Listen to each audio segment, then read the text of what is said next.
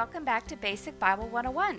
Today, lesson 20, we are going to talk about David. He was the young man that was actually anointed by Samuel last time we spoke as to be the future king of Israel, and yet he had not yet been given the kingship because, of course, Saul is not going to let go of that very easily. We had left off in 1 Samuel chapter 16, and we could see at that point that as soon as David sort of received the Spirit of God when he was anointed, God had withdrawn his spirit from Saul and had actually sent an evil spirit to torment him. Now, I know there's a lot of theological questions about why would God send an evil spirit upon someone? And, honestly, I don't know the answer to that, but I have a feeling that when God withdraws his presence, it leaves room for evil. And so that's really, I think, what's happening here is because God has withdrawn his favor and his blessing and his presence from Saul. Saul is now free out there, a free agent for all the other spirits that are in the spiritual realm to attack him. And so this particular spirit comes upon him that torments him, so much so that he can't stand it. He basically kind of goes crazy. And so finally he tells one of his attendants, can you just find me someone who could maybe gently play the harp or something that will help me relax a little bit? And so the messenger goes out and looks all around, and he finds young David, strangely enough, and David plays the harp. And so he invites David to come in and stay with the king and play his harp to relax the king whenever he's in one of his moods. And so that's what happens. David comes to live with Saul, and in the process, I'm sure that he overheard and saw a lot of what was going on in managing the kingdom. Okay, in chapter 17, we will see David at his finest, where he really makes his mark. Remember, he's just a little shepherd boy, and now he's a harpist for the king.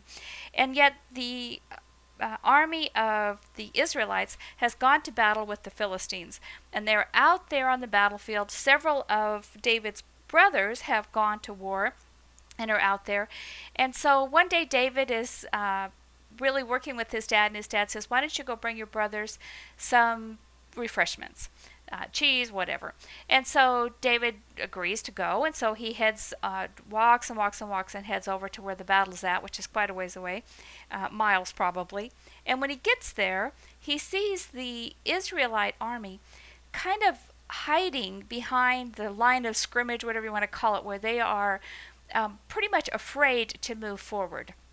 And the reason they're afraid is because this giant of a man is walking up and down the field tormenting the Israelites, saying, why don't you just send one of your guys out to fight with me? And whoever wins that battle will determine the answer. There's no to this war. There's no point in us, all of us, fighting. Just send one of your men out to fight with me. Well, Israel didn't have any men that were as big as this guy. He was just huge and very intimidating. And it wasn't just him. He had several brothers that were very big and intimidating. But at this point, it's just, the guy's name is Goliath. Goliath out there from the Philistine army taunting the Israelites. And David sees this, and he looks at his brothers and he says, why are you all so afraid of him?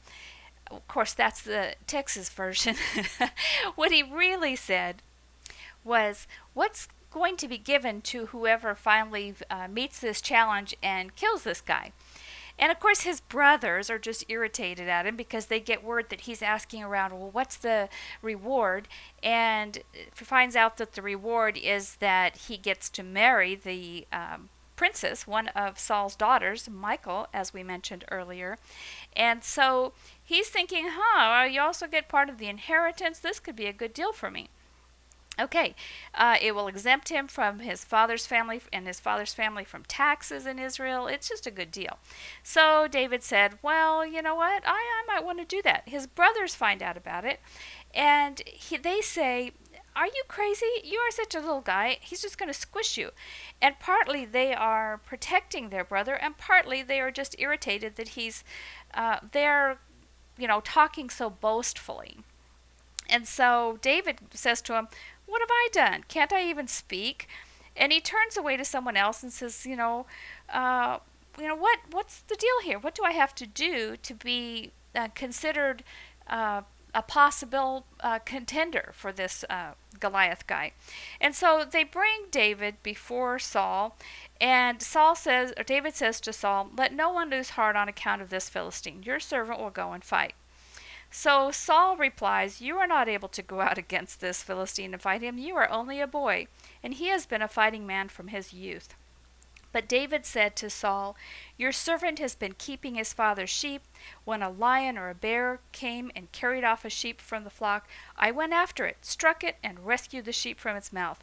When it turned on me, I seized it by its hair, struck it, and killed it. Your servant has killed both the lion and the bear. This uncircumcised Philistine will be like one of them, because he has defiled the army of the living God. The Lord, who delivered me from the paw of the lion and the paw of the bear, will deliver me from the hand of this Philistine." So we see that David is a very brave individual, and he so trusts God. I mean, you can see his courage not just in his own ability, although he knows he has some ability, but in his confidence that God will take care of him. So Saul says, "Okay, if you really want to go, the Lord be with you." And he says, "But before you go here, let me put you, suit you up in armor." So Saul puts his armor on David. Now remember, Saul was head and shoulders above everybody else, and David's a little guy. Well, David gets into this armor, and he can't move. He's just basically stuck there. So finally he says, "You know what? I don't need this armor. I just need my little slingshot and some stones, and I think that'll just do it for me." And sure enough, David goes out there, takes one of his stones, swings it around in his little slingshot, and shoots it right at Goliath. It hits him on the temple, and Goliath goes down. David runs forward, grabs Goliath's own knife, pulls it out, and chops off his head. Yes, I know, it's very bloody and gory. So we see that right off the bat, David has tremendous courage, and that he is not intimidated by anything. And so the king is just proud of him. He said, "Great, you did a great job here, and you may marry my daughter, blah, blah, blah." So David gets to marry Michal. You would think that that would be a blessing for him, but as it turns out, it really isn't, because Michal is kind of a pain in his side. But in the meantime, let's think about what's going on here. In fact, if those of you that have the book will be able to look at some of your homework questions. When Saul heard of David's willingness to fight Goliath, he really didn't think that David was going to win. And so for his attitude was, well, at least I'm not losing one of my big fighting guys. What happened was that God intervened and protected David. So when they get home, Saul is a little jealous of David. In fact, you hear the people shouting, the women are singing in the streets, Saul has killed his thousands, but David his 10,000s. Well, remember, David's really only killed one, but because of this one battle, he had saved all of the fighting men having to go into battle. So Saul gets a little irritated at this and begins to get very jealous of David, because David is proving himself to be quite the young man. So he starts to keep a very close eye on David. In fact, he gets his daughter, Michal, to kind of be a spy and to kind of be a thorn in David's side.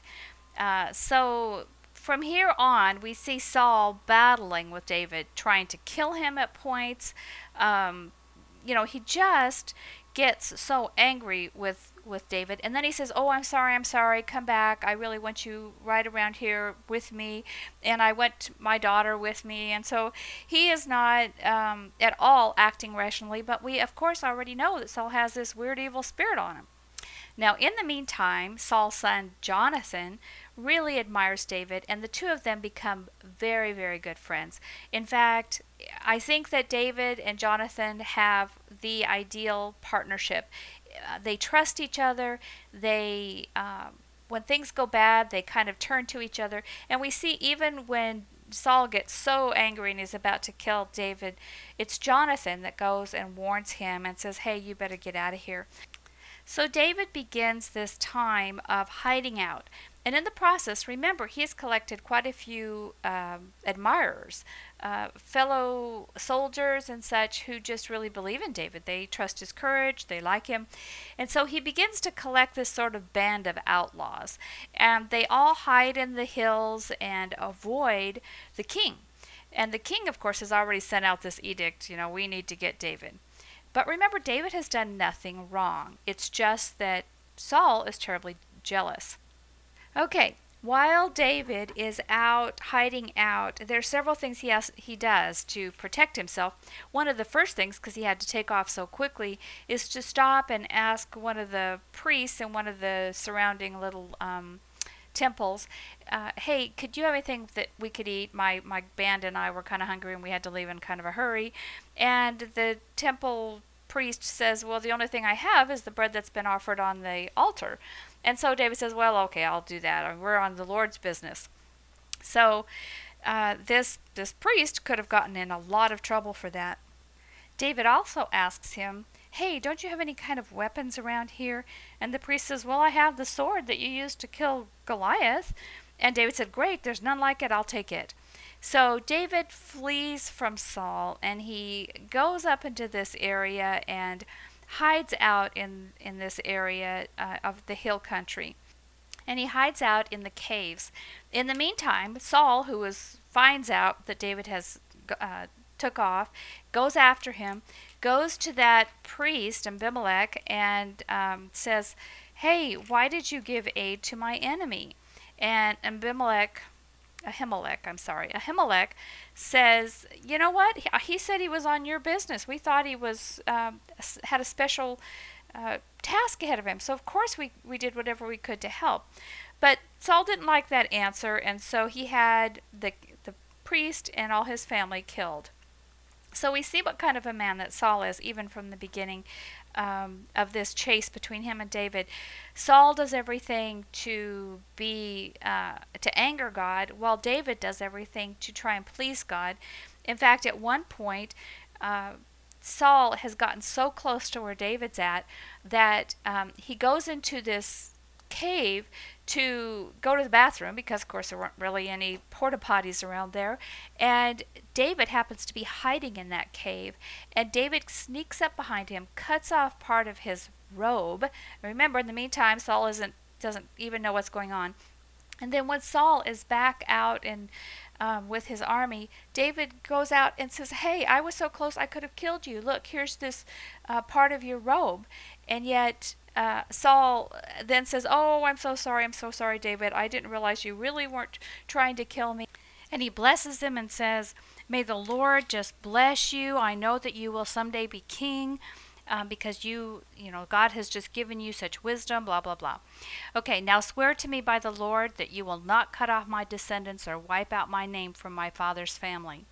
The reason Saul says this is because at this time, and really it's been this way throughout history, when one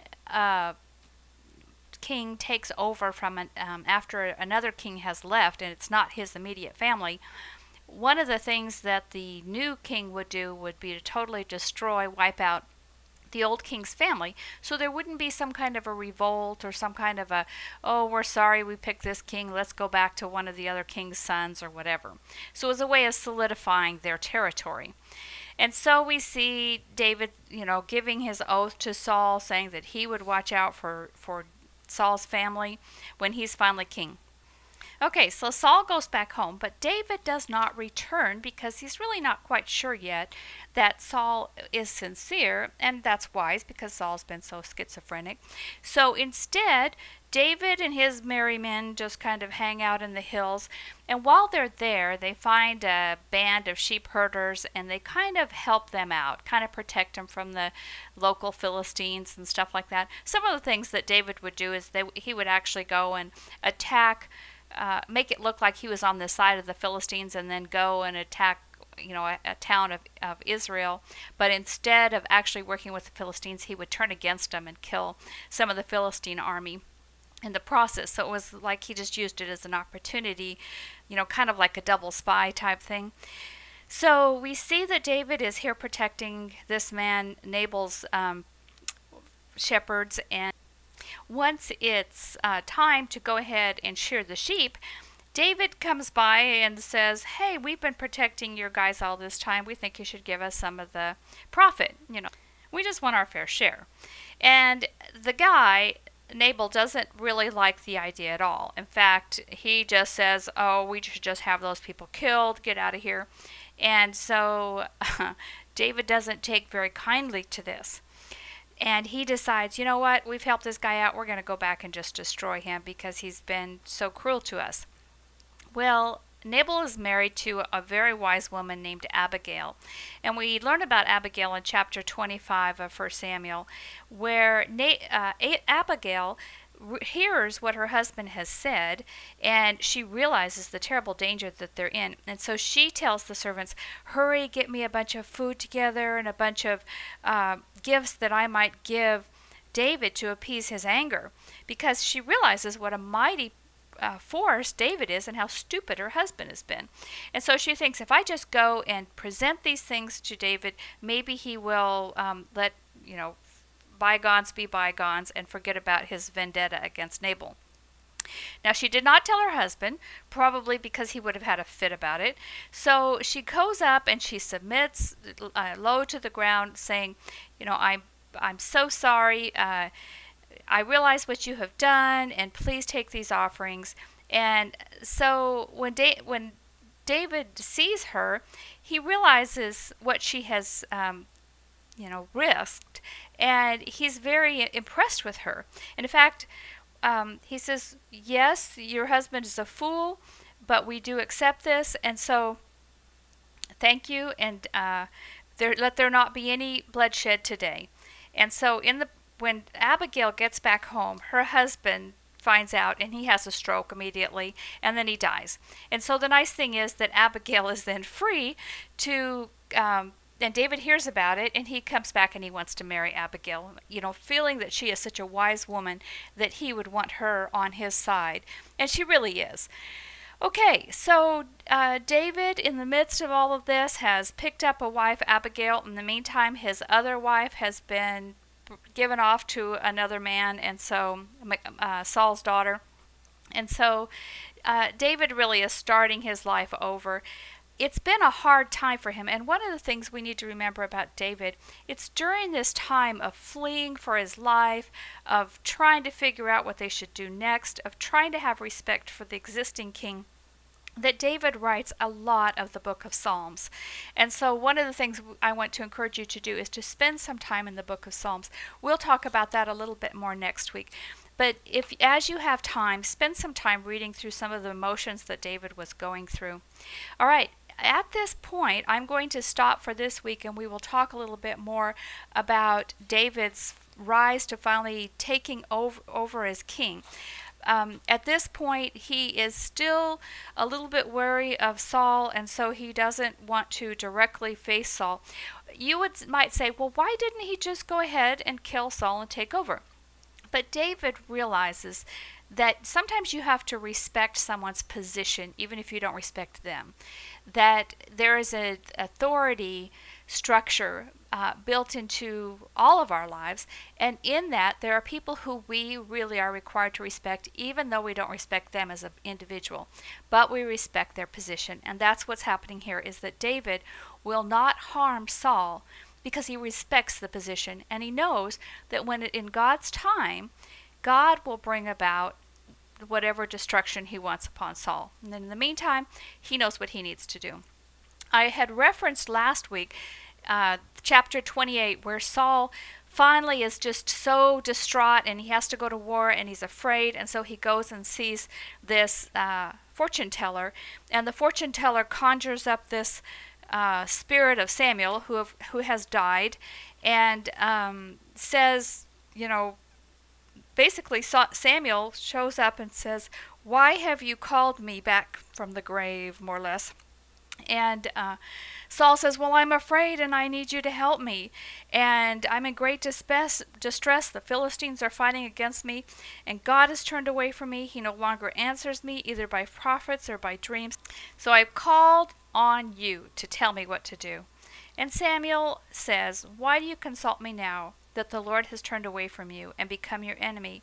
The Lord has done what he predicted through me. The Lord has torn the kingdom out of your hands and given it to one of your neighbors, to David. You did not obey the Lord or carry out his fierce wrath against the Amalekites. The Lord has done this to you today. The Lord will hand over both Israel and you to the Philistines, and tomorrow you and your sons will be with me. The Lord will also hand over the army of Israel to the Philistines. So Saul is just falls in fear. He's heartbroken. Now, the only good thing that came out of him conjuring up Samuel is that the Lord gave him another prophecy, and this was not one he probably wanted to hear. So he knows that within no time he is going to be killed. And sure enough, that is what happens. We will talk more about that next week, because we want to see exactly how this transfer of power takes place. Okay, thank you so much for being with us today on Basic Bible 101. I hope that from today you can learn some very valuable lessons. 1, giants are not to be feared if the Lord is with you. 2, reverence for those in authority is well documented in the Bible. 3, a wise woman's quick actions saved her entire household. So God removed her from a miserable marriage, blessing her with a loving husband. And it's not a good idea to dabble in witchcraft. God will find out. So hopefully those are some of the lessons you've got from today's story about Saul. Next week we will start with David's victory against the Philistines and the way that he is eventually ushered in as the new king. For next week, be sure that you take some time to finish reading the first 12 verses of 2 Samuel, because that's what we'll be covering. And until then, thanks so much. Be sure to check out the website if there's anything you need in the way of special resources for this class. And if you have questions, remember you can always email me, Margie at basicbible101.com. Thanks. Have a great day.